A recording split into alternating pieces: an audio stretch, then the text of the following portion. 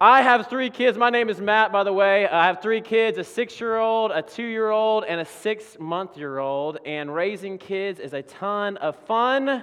They always provide lots of good stories for life and just make things better. One day, Noah was in the car and we were singing some toddler songs with Melanie. And there is a toddler song. It's called Jesus Wants Me for a Sunbeam. Have you heard this song before? Jesus wants me for a sunbeam. In the middle of the song, Noah turns to Melanie and says, "Mommy, what's a zombie?" Melanie explains, and he says, "Okay, that makes sense. Yep, Jesus wants me for a zombie." Jesus wants me for a zombie. But kids are awesome. I'm reminded of that every night when we put the kids to bed. And as you're singing to them and you're trying to get them to take that last step to slumberland, I have 3 songs in my repertoire of singing. That's it. Just 3, Allison. I'm sorry. I don't have a catalog.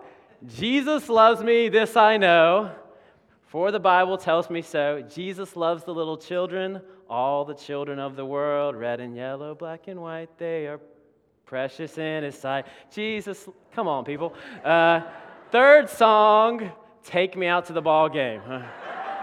That's it. And it's always not the home team, it's root for the Cubbies. That's right. If those 3 songs don't work, just repeat CD over and over and over again. But as I'm singing this song, specifically Jesus Loves Me, I look at my kids and I just think there's nothing I want more in this world for my kids to love Jesus. There's nothing I want more than that. I want them to not only know who Jesus is, but to love Jesus. That's what I want more than anything for our students. That's what I want more than anything for you. Not just to know about Jesus, not for us to just to sing about Him, but to genuinely love Jesus. And I've been thinking about that question all this week. Why do I love Jesus? Why do I love Him so much? And I've been talking to people. I've asked some people on Facebook, and we're going to talk a little bit about that this morning. But why do I love Jesus? In the book of Colossians, I think Paul is kind of on that road there. So if you want to turn to it, Colossians chapter 1 this morning. So he's writing to the church there. And actually, Garen, this was in no coordinating fashion at all. He read it for us already, so which that has to be a God thing then, if we're already there. But it's Colossians chapter 1.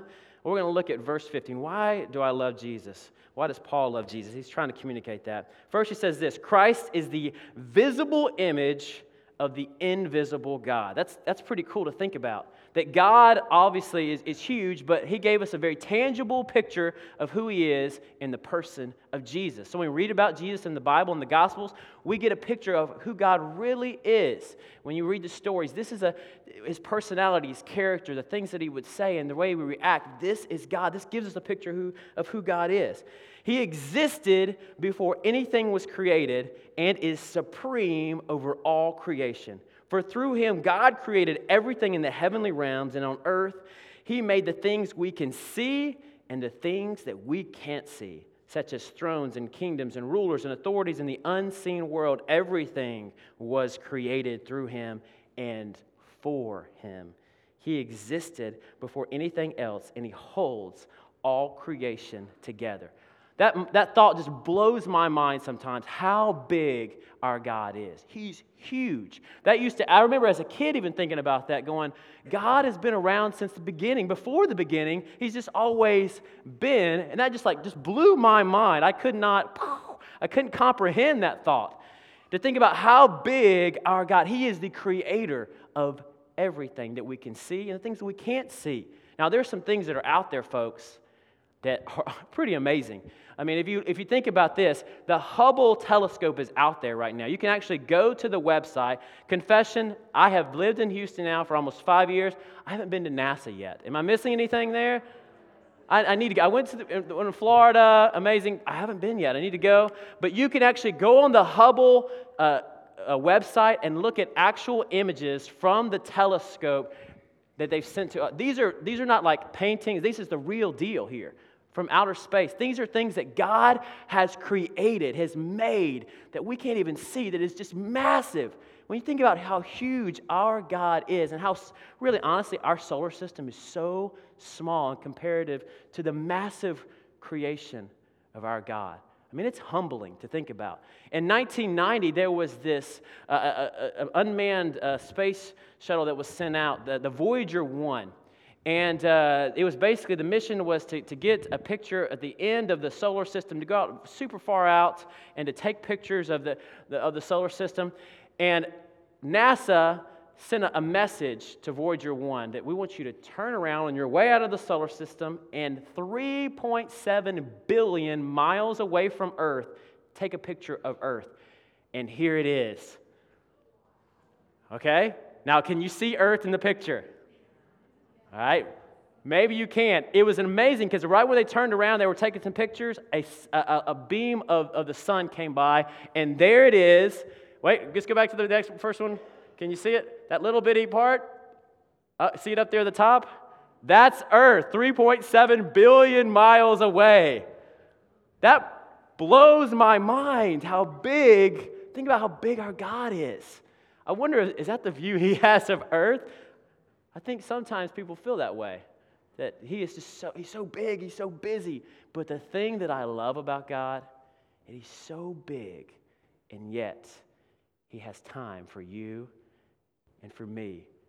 And he hears us, and he knows us. And as we see that in the life of Jesus, we see it over and over again when he notices the people that no one notices. From Lazarus and his sisters to people that were sinners and outcasts, to the people on the side of the road, that Jesus says, I see you. I know you've been kind of cast off to the side, but I know exactly what's going on in your life. And he says it in Scripture. The number of hairs on your head are numbered. He created you in your inmost being. It's pretty amazing that the God who would be that big can also be the God that relates to us and is here and is with us. I asked some friends on Facebook that question, why do you love Jesus? This is what a friend of mine wrote. I think it used to be growing up that it was just expected that everyone loved Jesus, or you were weird, but that isn't love, that's just following a fad. It also used to be because of heaven and to an extent the threat of hell. I can understand that. But loving someone because of what they do for you or because you fear the alternative isn't necessarily the best reason to love someone. For me, the reason I love him is because he has become my best friend due to the fact that he has been with me through I don't know if I can say this word in church, the C-A-R-P. C-R-A-P. I'm so afraid of it, I can't even spell it right. The carp. I think they're a very scary fish that are out there. He has been with me through the carp of life. Yes, I know Mary probably wouldn't approve of that word. Carp. She doesn't like that fish. He is the one who knows me, my doubts, my struggles, and even my weaknesses. He has seen me at my worst, and yet despite all these things, he still loves me. There is no one else on earth that if they truly knew me, all of me, they could love me the way he does. Have you ever felt that way before? If someone really knew me, if someone really knew my thoughts in my heart, that I don't think they could love me. But Jesus does. And it's because of his grace and love, even in the midst of the carp, that I am in love with him. Oh, I love that about Jesus. Have you ever had a friend or been in a conference or a place where you're talking to someone and there's tons of people and they're looking for the next conversation, the next person to talk to, or they're looking on their phone, or they're constantly just like, okay, what's next? Who's the other person I need to talk to? Who I need to... Man, we have this friend that we joke about that's like that. He can never keep eye contact with you. He's always just kind of looking around, looking, who else? What's next? What's happening? Oh, blah, blah, blah, blah. And Jesus isn't like that. He's zoned in the whole time in your life. He knows about everything that's happening. He knows every single detail. That's what I love about Jesus. He's awesome. Keep on reading. Colossians 1:18 says this, 1:18 through 20. Christ is also the head of the church, which is the body. He is the beginning, supreme over all who rise from the dead. So he is first in everything. For God in all his fullness was pleased to live in Christ, and through him, God reconciled everything to himself. He made peace with everyone in earth and in earth by means of Christ's blood on the cross. I love Jesus because he rescued me. He rescued us. I read about a story this week I think it was in New York, where a man lost control of his car and went off the side of the road, started to go into flames there, and it was on the Long Island Expressway there, hit a tree, and a gentleman, a truck driver, he jumps out of his car, he runs to the car and notices that the man has been ejected from the car and actually is now underneath the flaming car there. And the truck driver, as he looks for him, he pulls him out and saves his life. I mean, pretty amazing story. I think if I was in that situation, I think I would remember that for the rest of my life. That's something that you would never forget. I wouldn't forget the person who saved me for the rest of my life as well. Jesus has rescued us. If you go back to verse 13 in this passage, it talks about that very thing. It talks about how he has rescued us. If we can pull that up on the screen there. On verse 13, I'll find it real quick. He says this, "For he has rescued us from the kingdom of darkness, and he transferred us into the kingdom of his dear Son." He saved us. And what did he save us from? He saved us from us. He saved us from our sin, our shame, our doubts, our darkness, our selfishness. And he transferred us from the kingdom of darkness to the kingdom of light. He makes this transaction for us, taking us from darkness to light, from sin to life, from shame to freedom. And he does that, this transaction. He rescues us. He saves us. That's why I love Jesus. Another person on Facebook talked about this, just another friend. "I was taught to love Jesus as a child in Sunday school. That was enough when I was a child. As I grew up, I heard about his deep love for me, and I began to understand in a more mature way the Christian walk is about his love for me and then about my love for him. He loved me first. He knew me before I was. He knew me ahead of time, that I would be imperfect, prone to mistakes, prone to sin, and he loved me anyway. When I chose my way over his, he kept loving me. When I asked for forgiveness, he forgave me. When I asked for a deeper walk, he walked even closer. When I falter and completely fail, he doesn't turn away, but instead he stays close, and he waits for me to run back. He touches my conscience, and he reminds me that when I am wrong, he condemns my sin, but is willing to bring me back, forgive me, and help me do better the next time. No one can love me like Jesus. How can I not return his love?" I love Jesus because he rescues me. We keep reading. In verse 21, it says this, "This includes you. He rescues you who were once far, far away from God.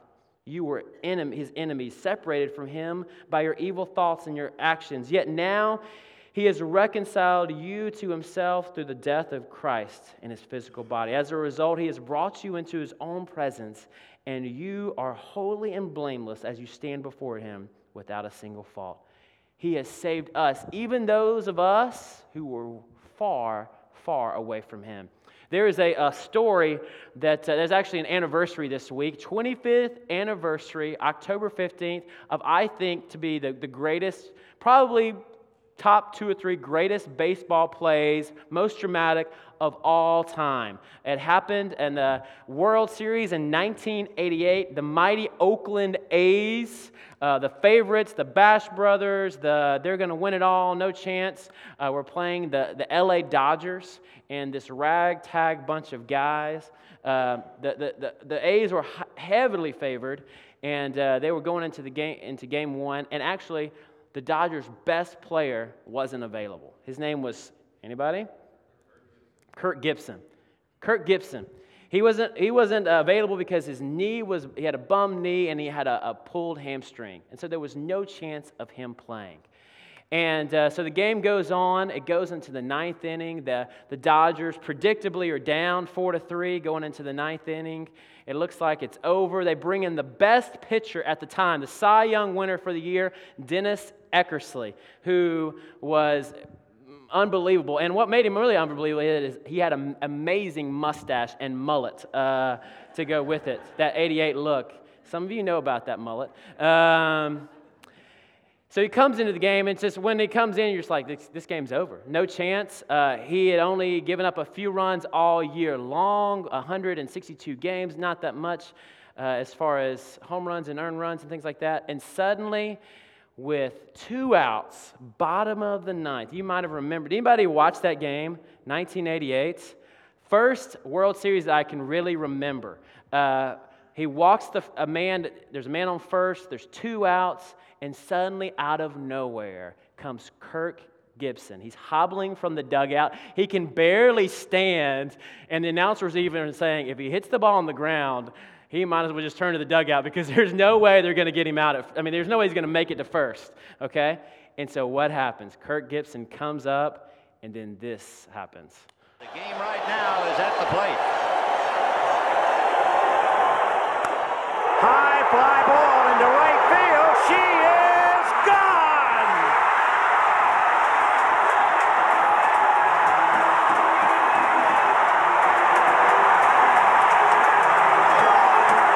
In a year that has been so improbable, the impossible has happened.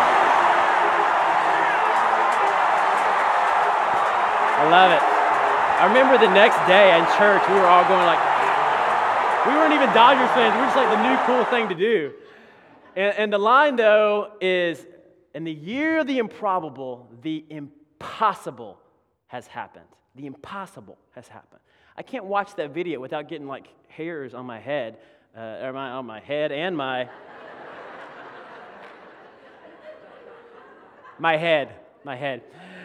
They stand up. It's just one of those chilling moments. The thing that's most remarkable about that video to me, and to see that story, it's something I never noticed until a couple of years ago, is that in this amazing situation, if we stop it right there, look above the 370 sign, there's these taillights. And I wonder, as that man was, whoever that was, there were actually multiple people leaving the stadium, they reported. I wonder if he heard it on the radio. Suddenly, the crack of the bat, and he hits the lights. He's like, what if I missed it?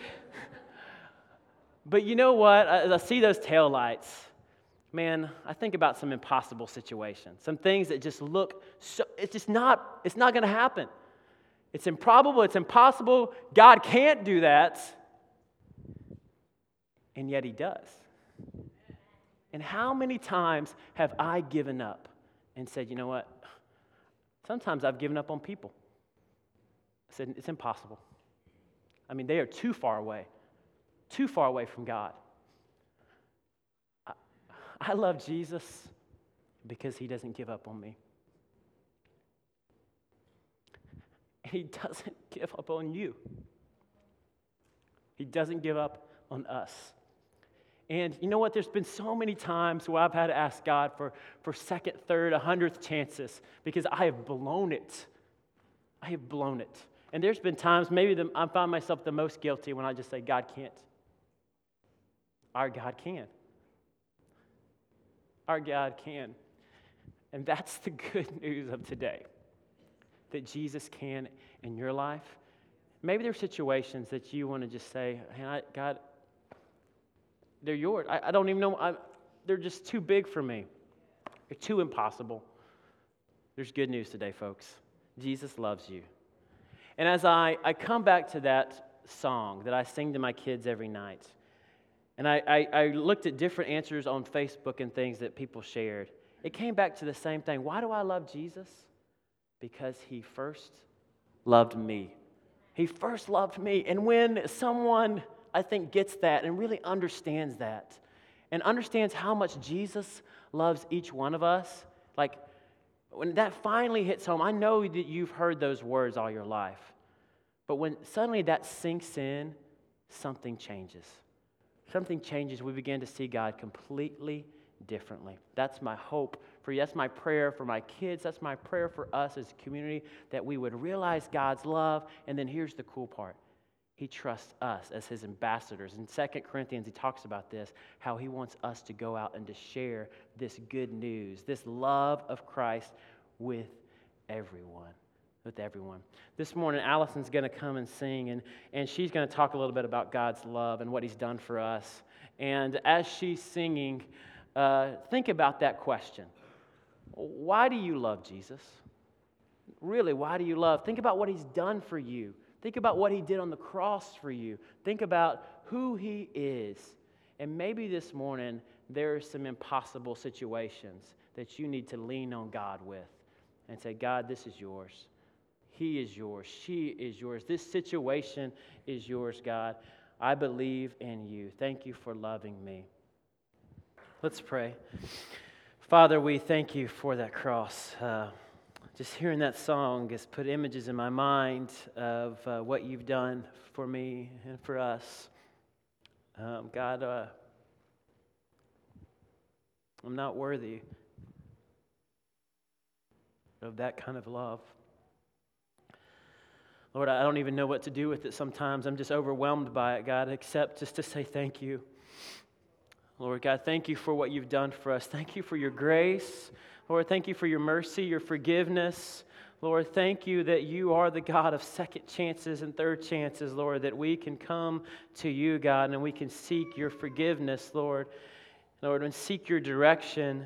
Lord, we come confessing, Lord, this morning, we need you. We desperately need you. We can't rescue ourselves. And in the midst of this world that has just surrounded us, Lord, there's so many things that are out there, God. Lord, keep our eyes upon you, Lord. We want to grow deeper with you. We want to know you more, God. And I believe it's so true, Lord. The more that we know you, Lord, the more that we love you. That's been so true for me, God. The more I see who you are, I fall even more in love with you, God. Lord, that's our prayer for our church, God, and that's our prayer for our community, God, that they would see the love of Christ in this place, that they would see it on our faces in our conversations as we interact with people at work, at daycare, at every school and places that we go to, Lord. I pray that it would be so at the Fall Festival this Saturday, God, that in conversations, at games and places that Jesus, you would just ooze out of us, God. Lord, may it be infectious in our families, in our communities, God. Help us to love as you have loved us, God. Not demanding or wanting anything, but just unconditionally loving, Lord. God, I lift up your family this morning. God, you know what's happening in this room. You know about the hurts. You know about the impossible situations, God. And Lord, we give those to you right now, Lord, and trust that you are the God of not just the improbable, but you are the God of the impossible. And you want to do a new work, a mighty work in our lives, God. We pray for healing where that is needed, God. We pray for spiritual healing and relational healing, God. And we want that so badly, God. And we trust your will in our lives, God. Lord, help us to lean on that. Help us to, when us takes over, Lord, I pray that, Lord, that we would seek you in all that we do, Lord. God, we thank you for your presence this morning. God, I pray that you would continue to meet with us this week, Lord, that this love inside of us would be infectious to others, that we would be your ambassadors to our kids, our family, our friends, our coworkers, and everyone, Lord. We lift up those things to you this morning. We pray these things in your name. Amen.